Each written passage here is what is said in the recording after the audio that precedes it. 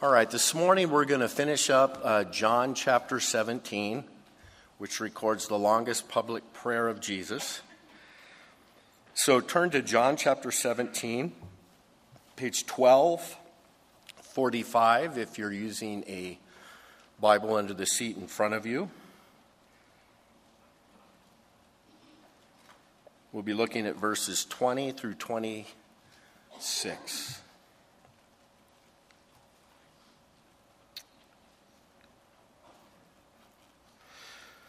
Lord, we're so blessed to have this prayer recorded in your word. We get to look into your heart, see what was most important to you as you prayed. And I pray that what's important to you would be important to us. Instruct us, lead us, teach us.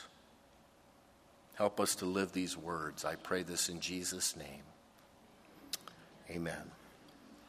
So you remember that this chapter records the last public prayer of Jesus before he's arrested and taken to the cross.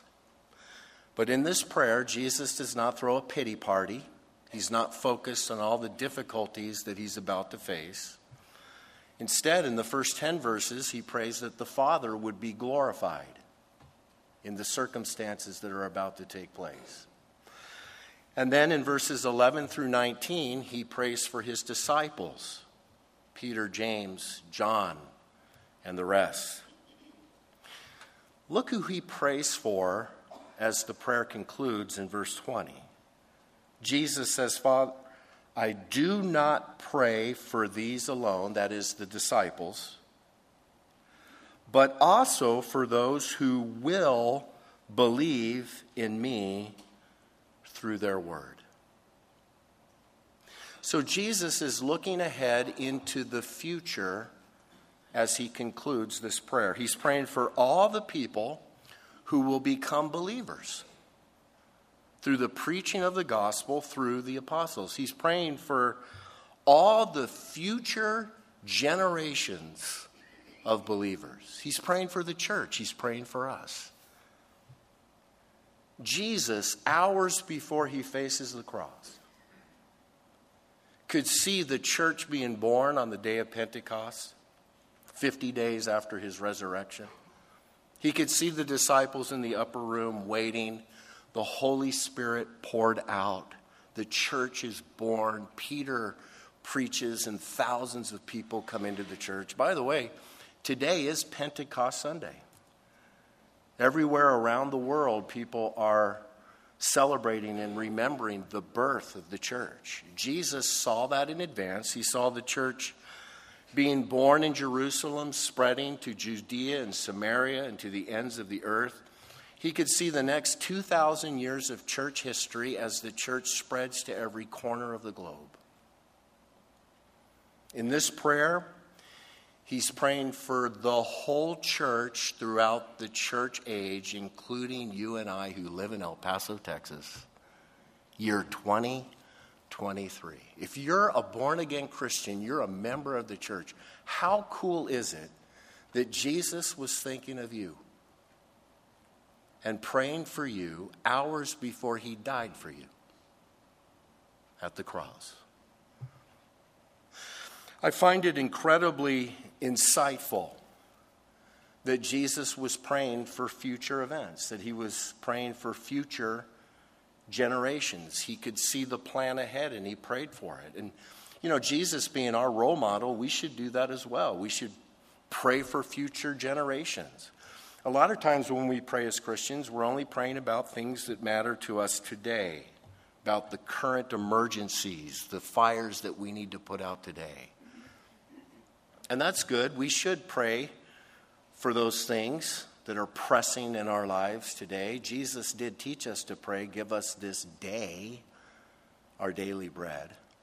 But I think we should also dedicate some of our prayer time to the future. We talk about long-term planning. How about long-term praying? Christian parent of small children, I know you're praying every day that you'll be able to sleep through the night.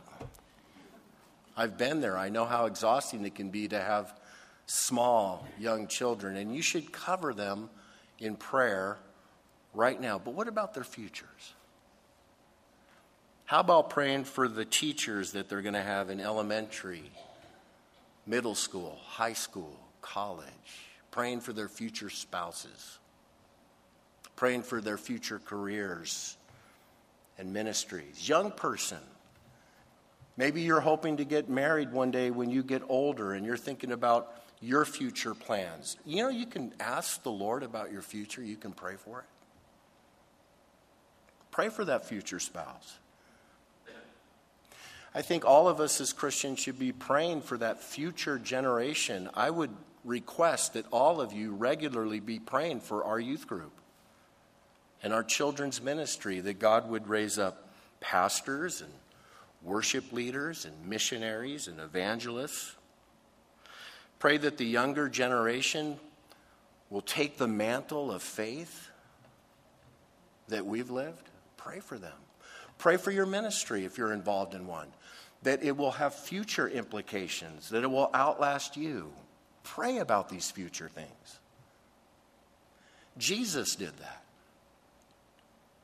Now, I want you to notice a very specific prayer request that he had for the church.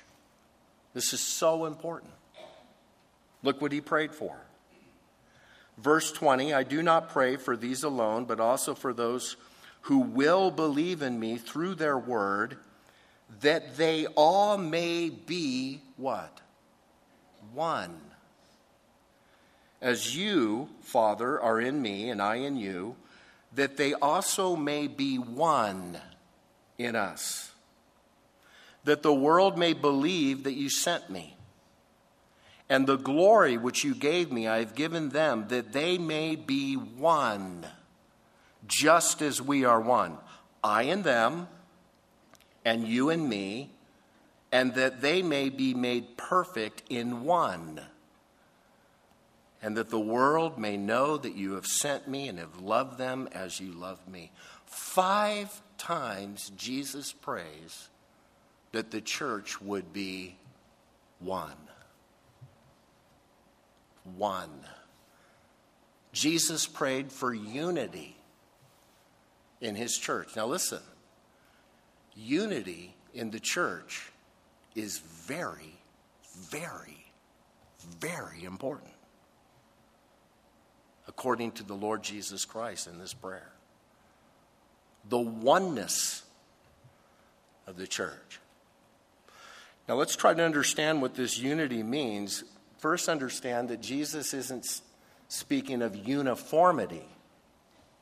He's not saying that all Christians wear the same uniform. He's not praying for cookie-cutter Christians. He's not praying that all Christians look alike, dress alike, talk alike. He's not praying that all Christians do church exactly the same way. He's not praying that all Christians do ministry exactly the same way. He's not saying that all churches should organize exactly the same way. He's not praying that we all be exactly alike in every approach to ministry and church. He's not praying for that. That would take away one of the greatest strengths of the church, which is diversity. Church is very diverse. The church is comprised of people who speak many languages all over the world, different cultures, different backgrounds, different educational backgrounds, different economic backgrounds. There's major diversity in the church. Jesus isn't praying that all these different cultures of the world would be erased and he's going to create this new Christian culture where everyone is exactly the same. No way.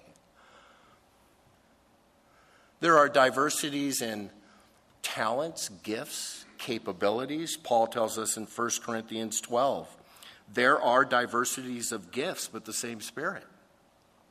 There are differences of ministries, but the same Lord. There are differences of activities, but it's the same God who works all in all. He goes on to say, for as the body is one and has many members, but all the members of that one body, being many, are one body, so is Christ. Different people, different members.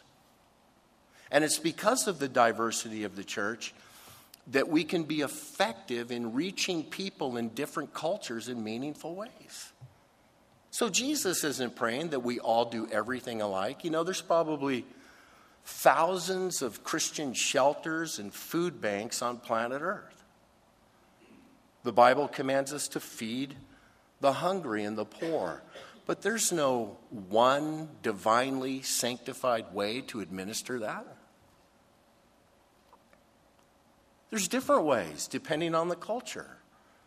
There's probably hundreds of evangelists being used by God, thousands of them around the world, and not all of them look and dress like Billy Graham or Greg Laurie. Different. There are hundreds of thousands of different local churches all over planet Earth, and God uses them to impact the cities where they are. You know, I was blessed. I grew up in a Christian family, and we did all different kinds of churches. I've been to Baptist churches, Presbyterian churches, Methodist churches. We even spent a couple years in a house church.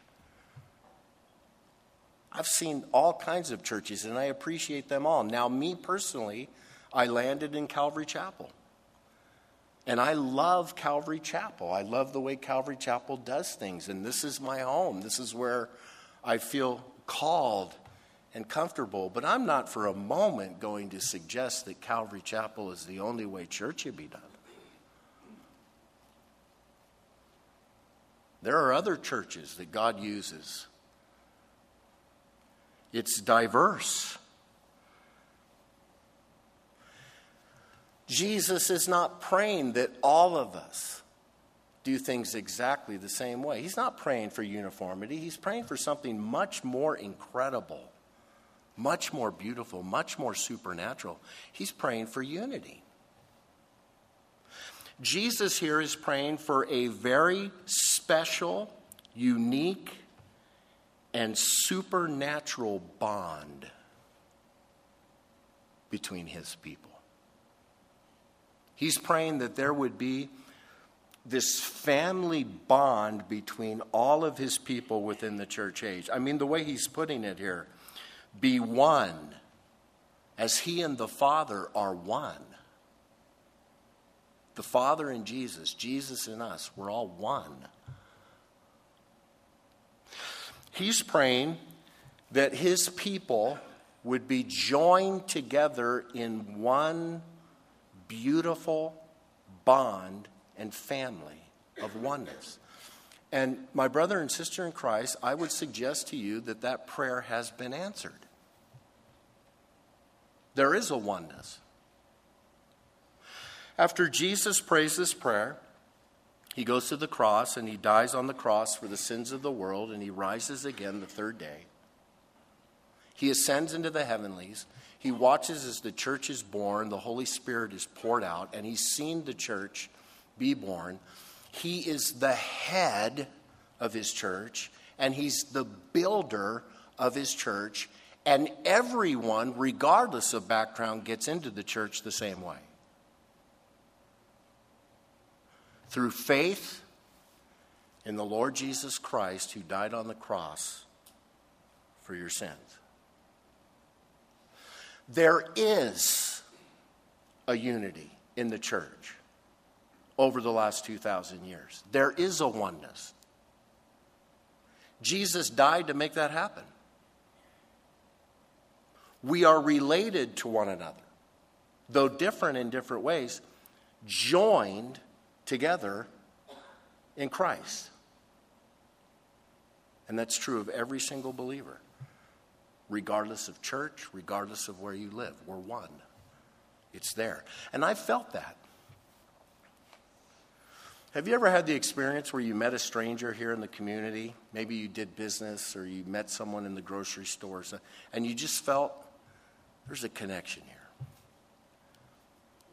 And you get to talking and you find out later, yeah, you're both Christians. And you kind of knew it. That's the bond that Jesus prayed for. It's there. I've had the privilege of being able to go overseas and go to many different countries. I've been to El Salvador and Guatemala and, of course, into Mexico and Yugoslavia when Yugoslavia existed. I've been to Hungary and all these different places. I've had the privilege of going to visit churches where everyone speaks a language I don't understand.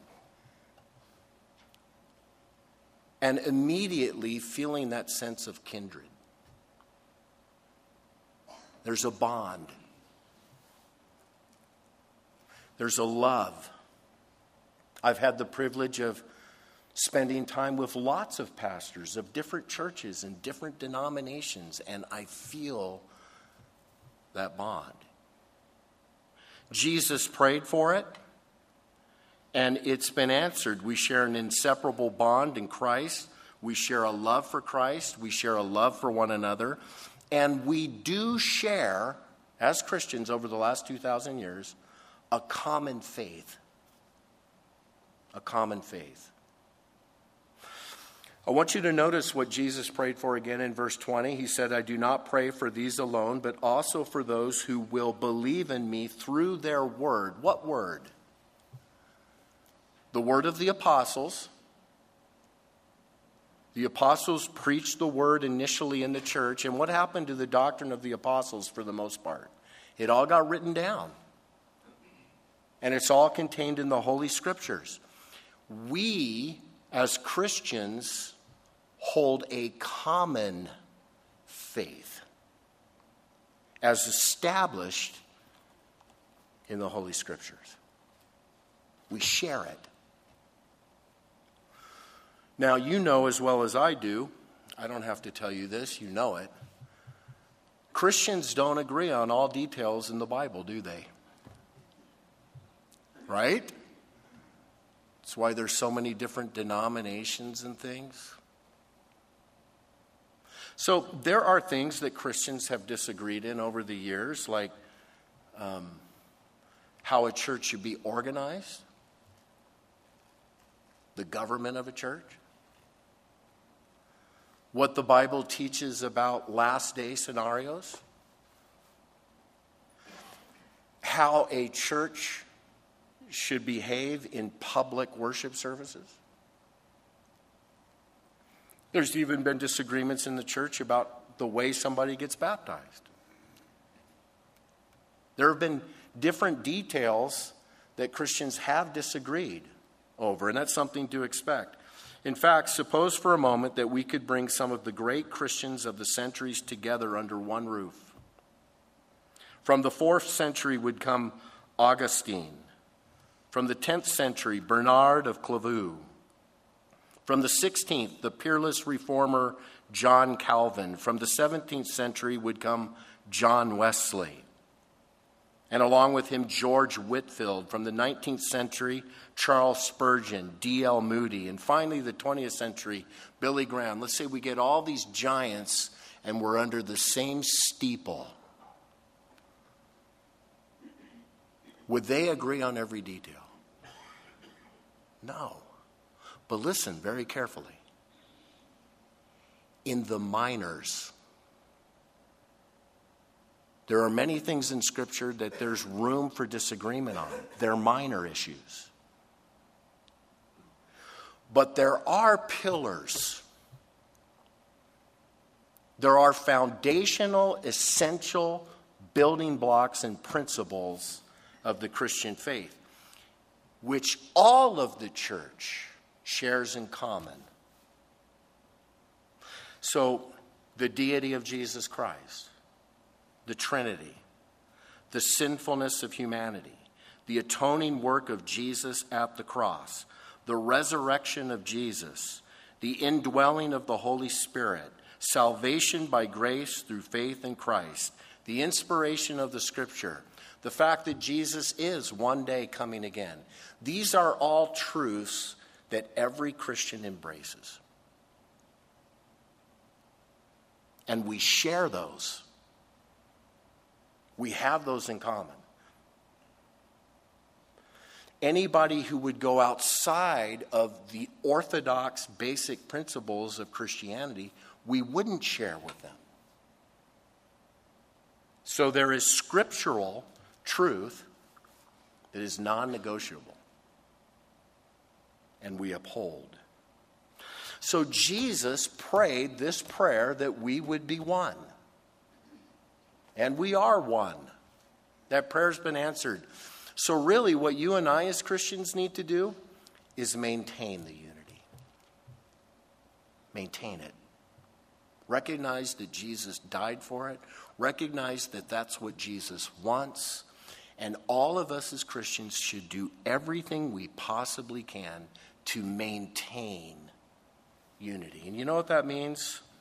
Do not demand or expect other Christians to think or behave or minister just like you. Embrace diversity. Don't compete with other churches. Don't put down other Christians. Avoid that. One person said, "We are not called to be Christian clones. In fact, the insistence that others be like us is one of the most disunifying forces in the Church of Jesus Christ.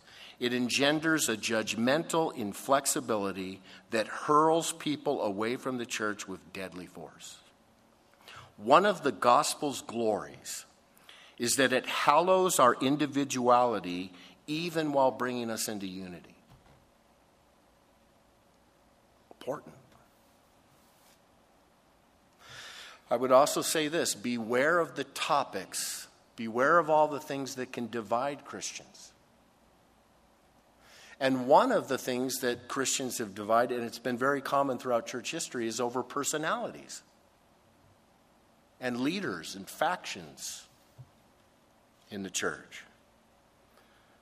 1 Corinthians chapter 1, Paul says, "Now I say this, that some of you say, I'm of Paul, I'm of Apollos, or I'm of Cephas, or I'm of Christ." Is Christ divided?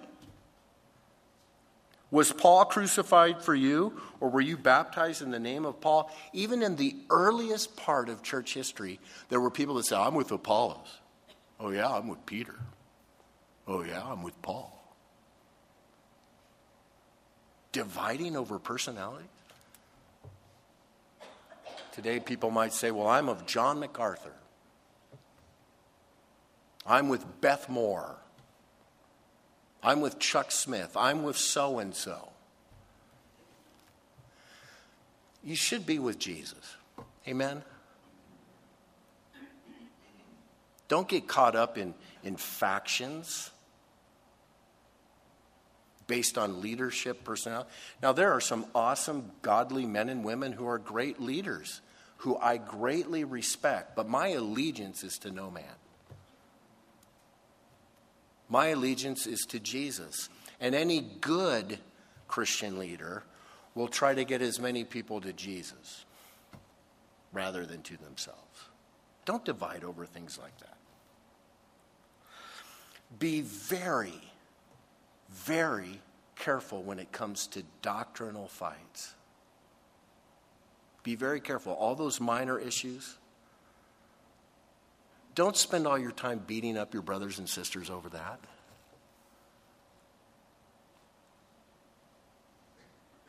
Don't do that. Should you give your opinion? Should you know what you believe? Absolutely. You should. But I learned a long time ago, early on, I don't want to waste a lot of energy trying to argue something like that with a brother and sister in Christ.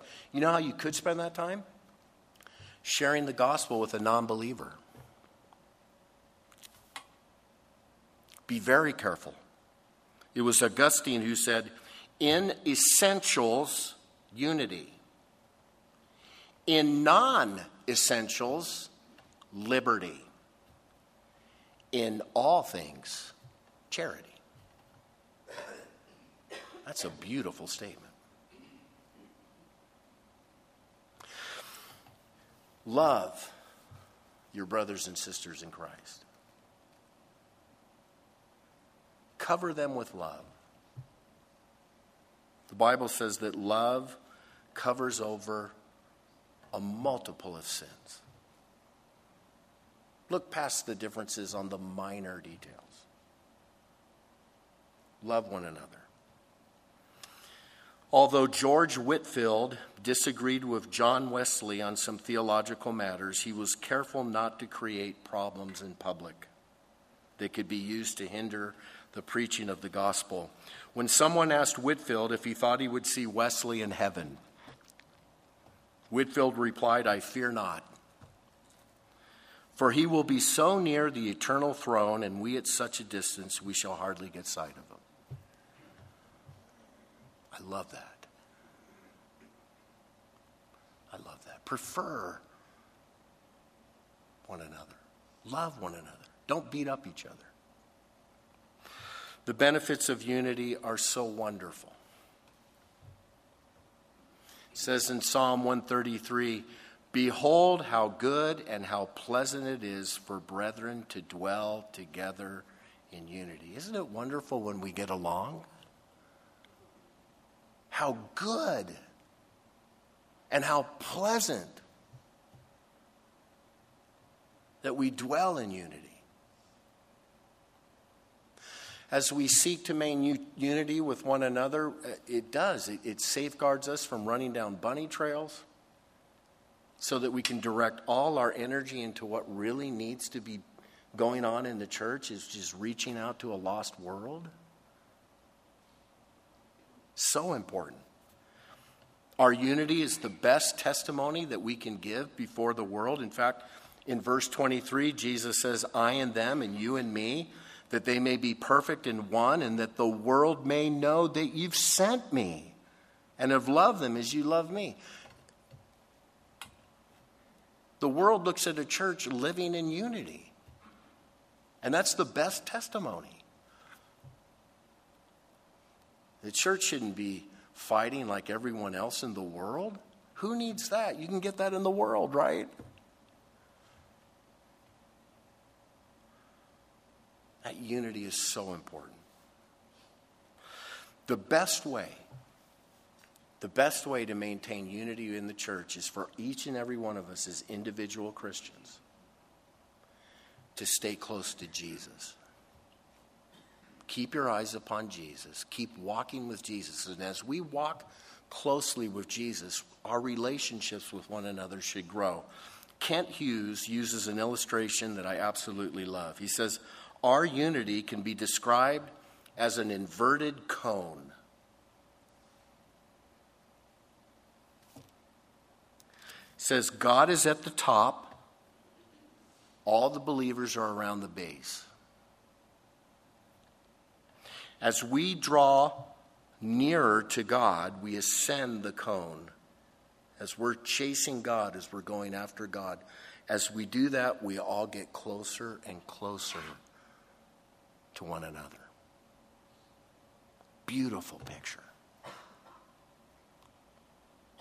Your relationship with Christ will help you to live in unity with your brothers and sisters in Christ. Make that your every aim. So that's important. Jesus prayed for unity. Finish up the prayer. Look at verse 24. I love this. Father, I desire that they also, whom you gave me, may be with me where I am, that they may behold my glory which you've given me, for you loved me before the foundation of the world. I love that verse.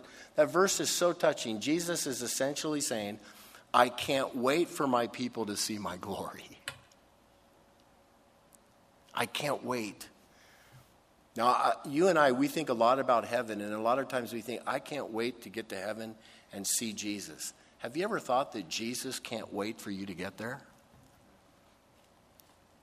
And show you around? He's got a mansion that he's preparing for you. He wants you to see him in his glory. And one day that will take place. Verse 25, he closes with a vow, a promise. He says, O righteous Father, the world has not known you, but I have known you, and these have known that you sent me. And I have declared to them that your name and will declare it, that the love in which you love me may be in them and I in them. As Jesus finishes off this prayer, he says, Father, the world didn't know you, but I've made you known. And I promise that I'll keep making you known. And I promise that this special people will keep increasing in their knowledge of you and the love that you have for them. I love that. Jesus promises to continue to make his name known to us, and also that we will always be increasing in the Father's love for us. So look at this prayer. You put it all together. These are going to be a spectacular group of people. Make them one. Let them know who I am and know my love better and better as it goes. And let them be a greater testimony to this world around us. And after that's all done, bring them home. Be with me in glory. I hope, my brother and sister in Christ, that you understand how blessed you are to be a member of the church.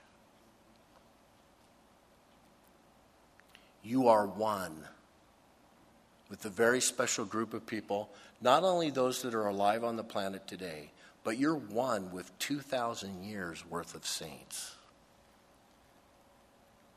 with a common faith and a common goal. And I pray that knowing that would motivate the way you live your life here. That you would seek to be that best member of the church you can be, as fruitful as possible. I heard a wonderful story that touched my heart this week. One evening during vacation Bible school, a new student was brought into the room. The little boy had one arm missing, and the teacher was nervous that one of the other children would say something insensitive to him. At the end of the evening, she asked the children to join her in their usual closing ceremony. She says, let's make our churches, she said. Let's put our hands together to form the church. Here's the church. Here's the steeple. Open the doors and then, she thought to herself, I can't believe I just did what I did. As she stood there speechless, the little girl sitting next to the boy reached over with her left hand and placed it on his right hand and said, Joshie, let's make the church together. And I would close by telling you this. Let's make the church together. Let's join together. Know how special it is to be a member. Know how special each and every brother and sister in Christ in your life is. And do all that you can to live in unity. And let that love be shown. Let's bow our heads. Lord, we do thank you. We thank you for the miraculous church. We thank you that it's always been a part of your plan, that way back then you said you'd build your church. And oh, how you have built your church.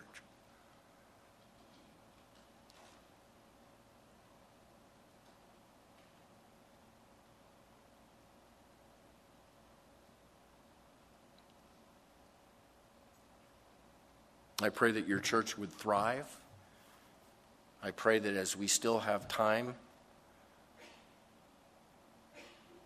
to shine your light on this planet worldwide, I pray, God, that we would be fruitful. Lord, protect us from hurting one another over silly arguments.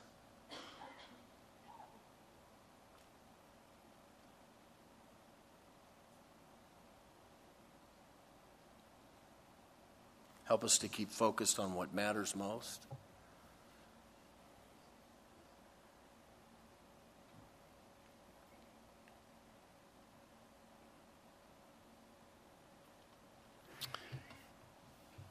And then with every head bowed, every eye closed, are you a member of the church? Can you honestly say you are a member of the church? Please understand, becoming a member of the church doesn't mean you have to fill out a contract. It doesn't mean that you have to get your name on a church's register or anything like that. Becoming a member of the church is an individual decision that you make, where you place your faith and trust in Jesus Christ, who died on the cross for your sins and rose again. You want to become a member of the church? Give your heart to Jesus right now. Let him forgive you. Let him change you. Let him wash away all of your sins.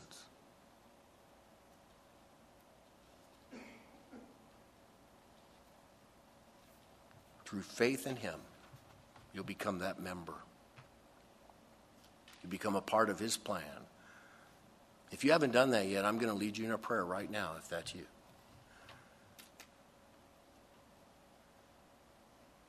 Just say, Lord Jesus, I want in.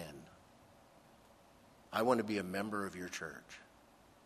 I want to be a part of what you're doing. Wash away all my sins. Thank you for dying on the cross for me and rising again. Be my Lord. Be my Savior. Fill me with your Spirit. Make me one of your people. And help me to shine for you and live for you. Spend my days for you.